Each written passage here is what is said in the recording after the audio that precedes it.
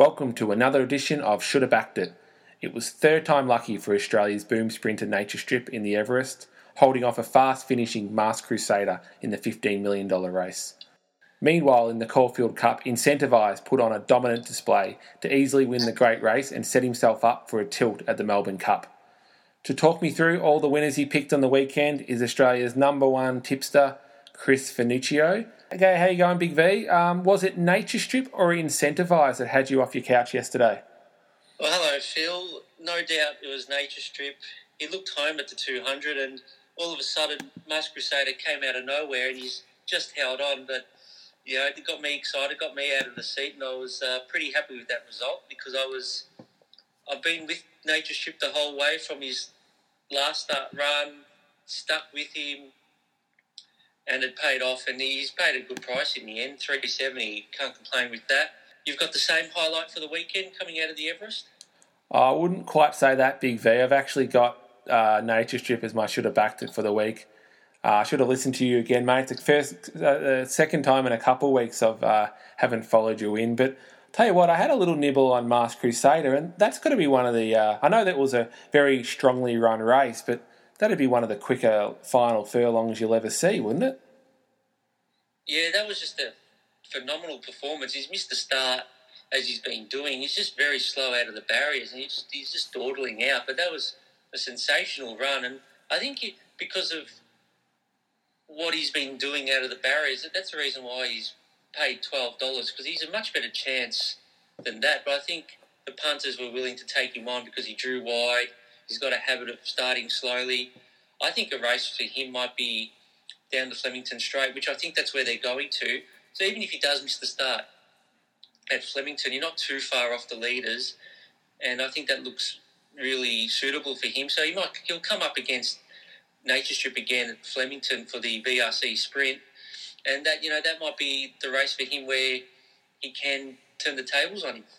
Yeah, as we've discussed a lot on this podcast, Big V, it's become a really bad habit for Masked Crusader, and who knows what happens if he does, jump the gates with the rest of the horses yesterday. But you have to think that he would have been a really good chance for winning. Probably still would have settled back and had to do weave its way through the field. But yeah, just an amazing sort of last 50, 100 metres for me. It had a little bit of Chautauqua feel to it. Like if he's a pair closer, if he's settling in where Libertini or Embracer was in the run, I think he wins the race. It's just, pair back, he's got to go through traffic. Getting a pair closer, he might have been able to go to the outside and have some clear running for longer, and that could be the difference in the results. I just was going to ask did you jump off Classique Legend in the end? No, Classique Legend was certainly my main bet for the race, and I actually thought he settled back a little bit too far as well. I expected him to be at least one pair closer, and if he was, could have really been in the finish. I think really the first 5 horses over the line, you could all argue were very good runs, and it's obviously a high quality race, so there can only be one winner. But I was pretty happy with the run, to be honest. Has it only run once in the last year, and I just don't think coming out 4 or 5 wide at Randwick is the place to be at the moment. It's I think just a little bit of an advantage to be up the front and in that inside part of the track.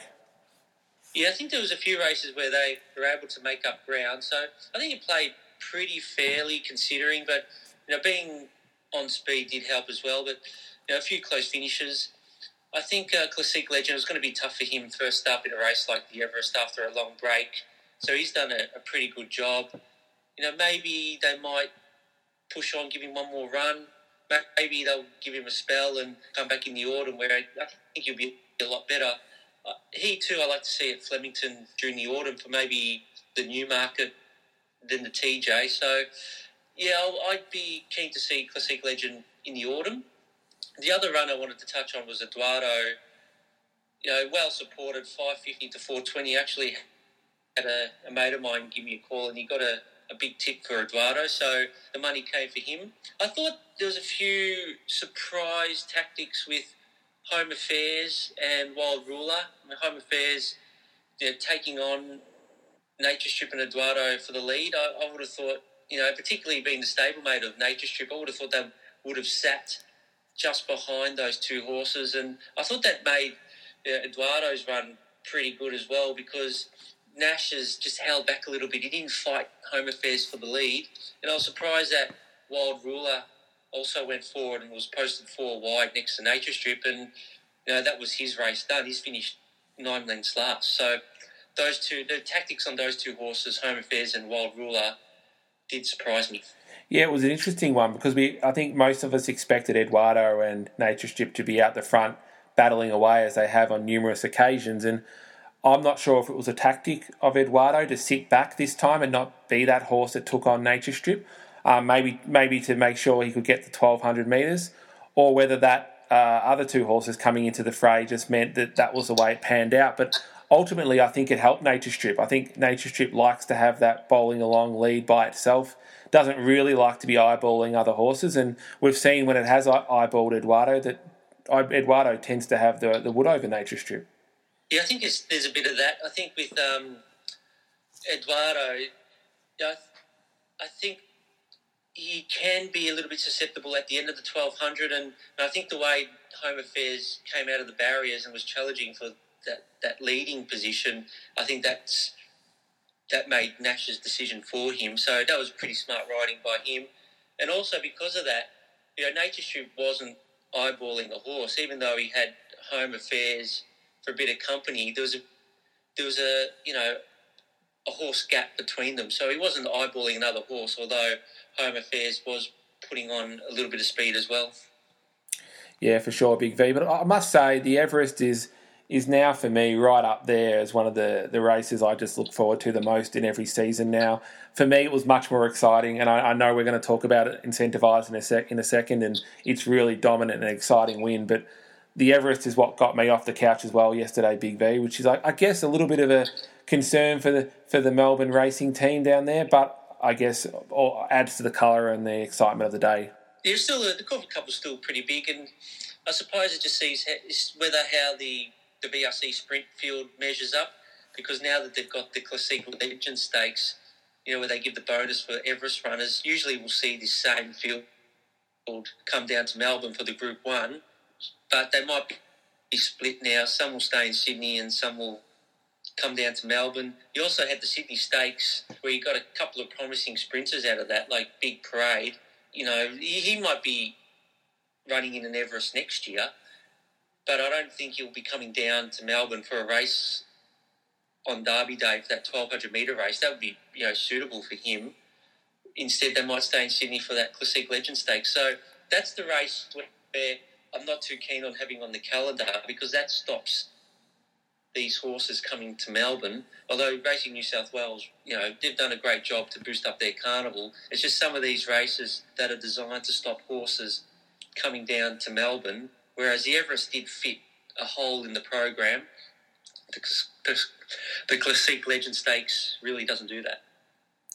Yeah, it's a fair point, Big V. And I think one of the reasons that I maybe got a little bit more excited about the Everest yesterday was the crowd, which was nice to see on course there too, up in Sydney. But we'll move over now to Caulfield, and we'll start with Incentivise's win. About as dominant as you'll get in a race like the Caulfield Cup.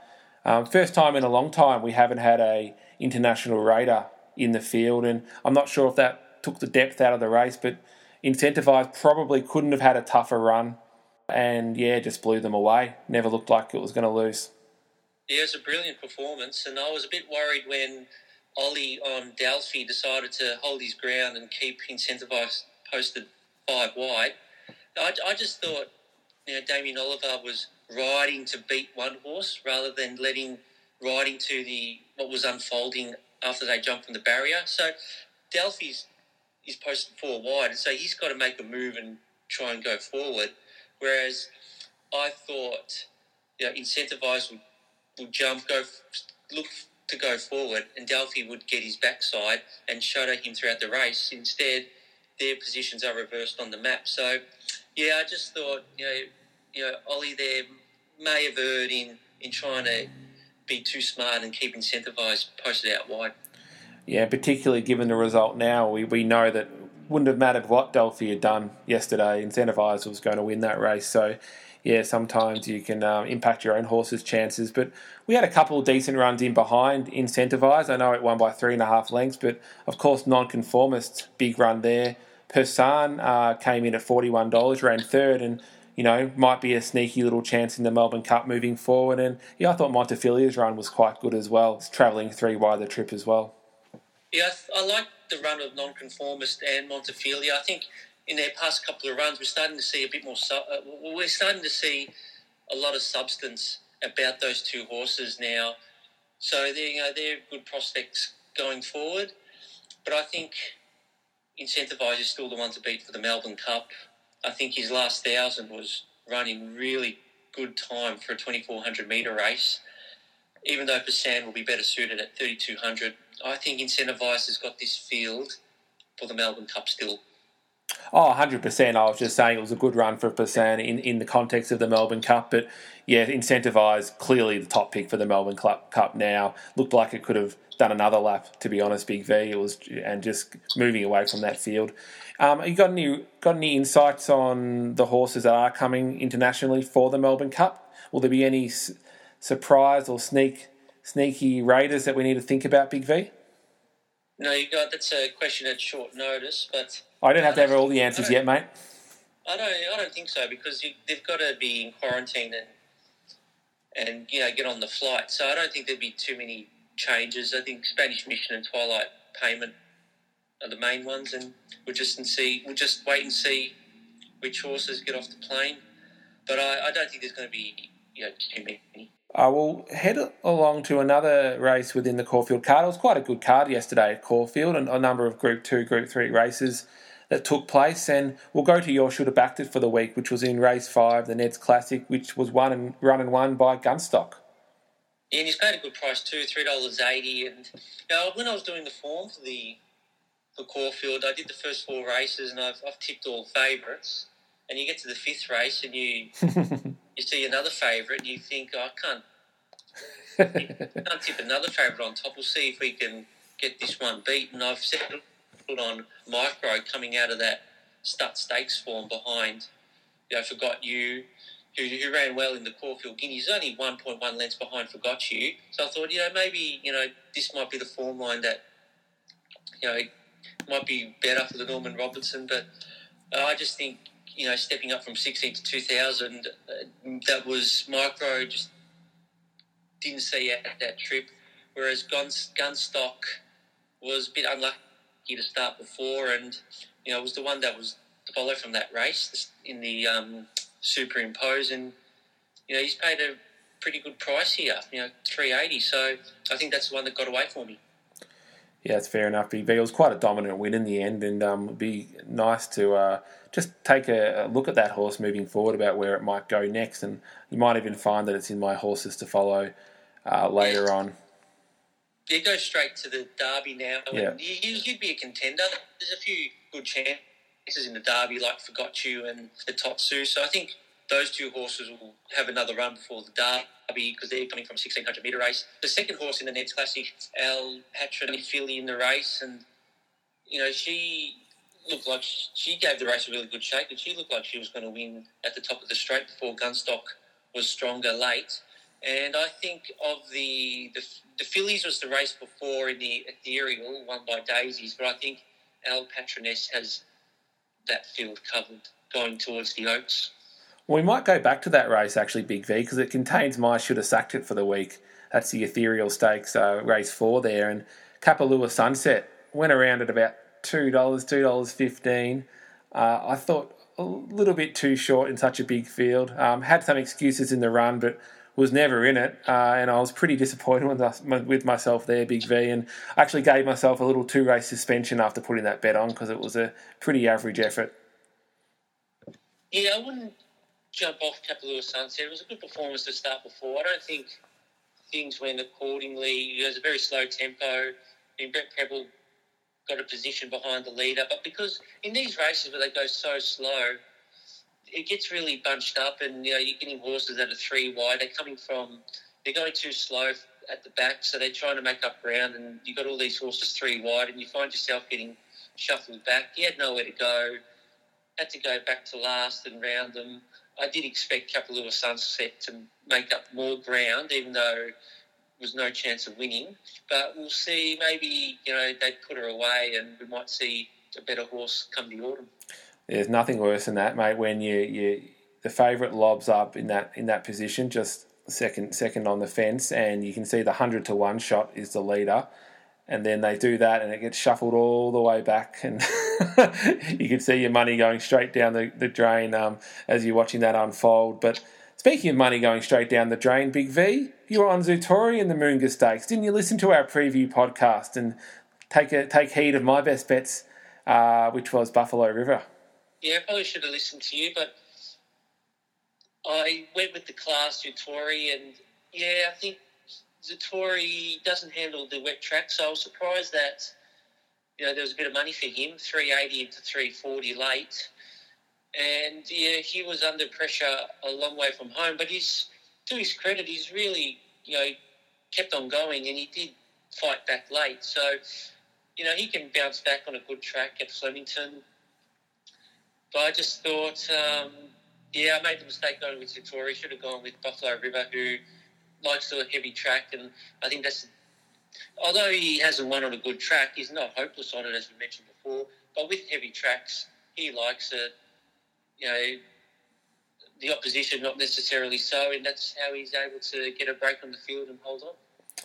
Yeah, it was a pretty safe watch, easy watch there on Buffalo River, and it was a little bit interesting that Zutori ran. I think you texted me maybe the day before the race and just said, I reckon Zutori is going to scratch tomorrow, but didn't. What do you think the logic was there? Because it really wasn't really set up well at all for it. No, probably they just gave it a run just to set it up for that sprint race on Derby Day.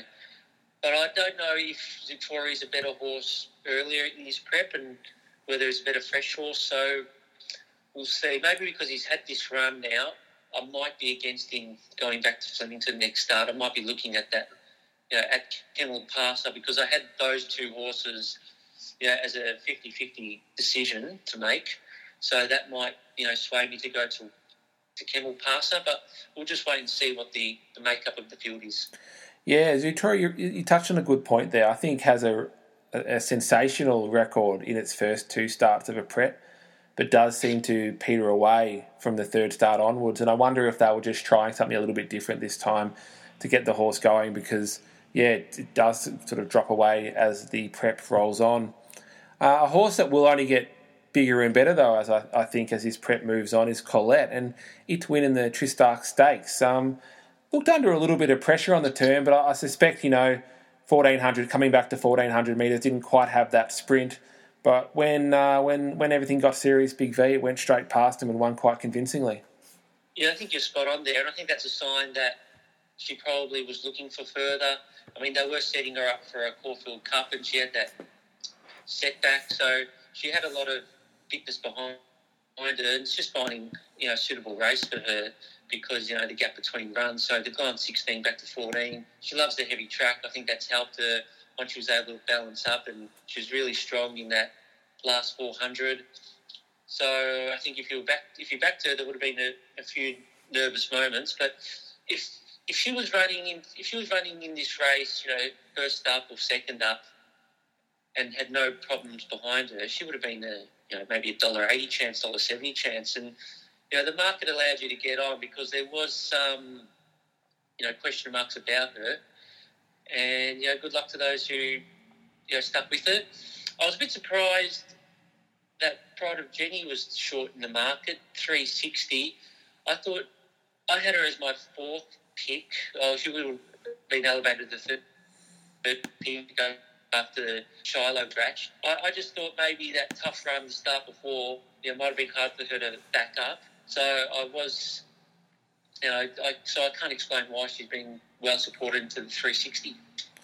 Yeah, well, you ended up getting a really good price, Colette, in the end, as you just mentioned there, Big V, and I was a little bit surprised by that. I guess the argument might have been that it wasn't obviously Colette's grand final and that she's got a couple other big runs in her this prep, but gee, when you saw that the track came up a heavy 8 on Saturday morning, I put a lot through her yesterday, mate, I can assure you, because I just looked really well set up, and she just looked several classes above this field, in my opinion. Yeah, and it was a big run from Steinem, the runner-up, stepping up from a benchmark 70 over 1,200 to a Group 2. she was a favourite for an SA Oaks, and the race didn't go to plan for her, so she'll get better over further. Yeah, that's right. And that's a nice segue, Big V, because Steinem is one of my horses to follow. And we'll move on to our horses to follow now. As you just said, really nice performance in behind Colette yesterday. Big step up. And yes, we'll certainly be keeping an eye on Steinem moving forward, as I will with Gunstock, as we've already mentioned after its big win. And we'll see how that Derby field comes together over the next week or so.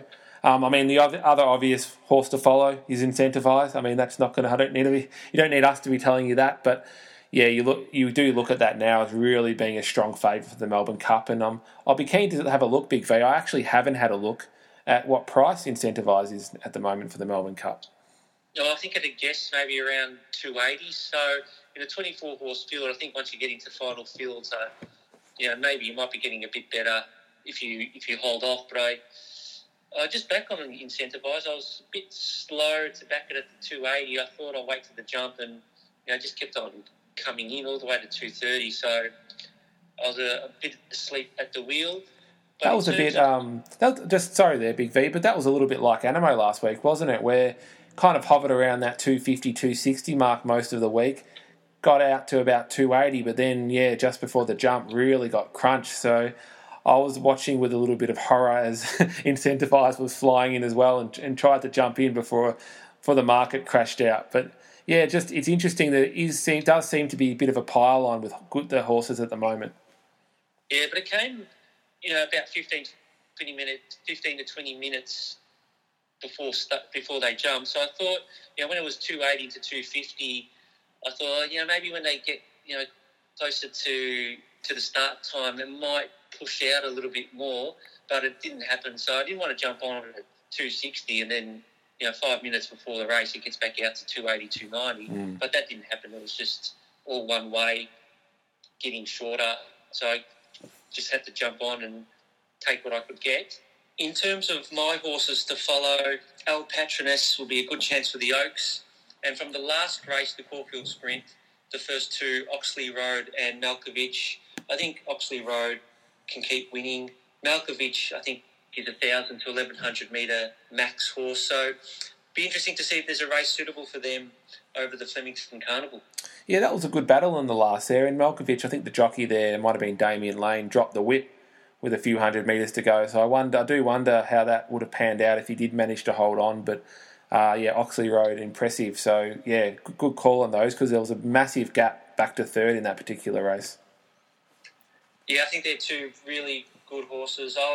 I was with Malkovich and just got pipped by Oxley Road. I wasn't sure about Oxley Road in this class, but I think I'm convinced. I think Oxley Road is a pretty good horse, and as I said before, I think he can keep going on with it. Yeah, good call, Big V. Now, that's all we've got time for on today's show. I will say that we'll be doing another preview show this week for the Cox Plate, but we won't ask you for your top tip yet, Big V, because punters will have to wait till Friday, which will give you a few extra days to have a bit of a think, see what the weather's going to be like, track conditions, see if anything happens through the week. But please do listen to that preview show. Big V is on absolute fire at the moment. Anyone that pulled together a Big V multi would be very happy with themselves over the last couple of weeks. You must be going all right yourself, Big V, with all these best bets getting up.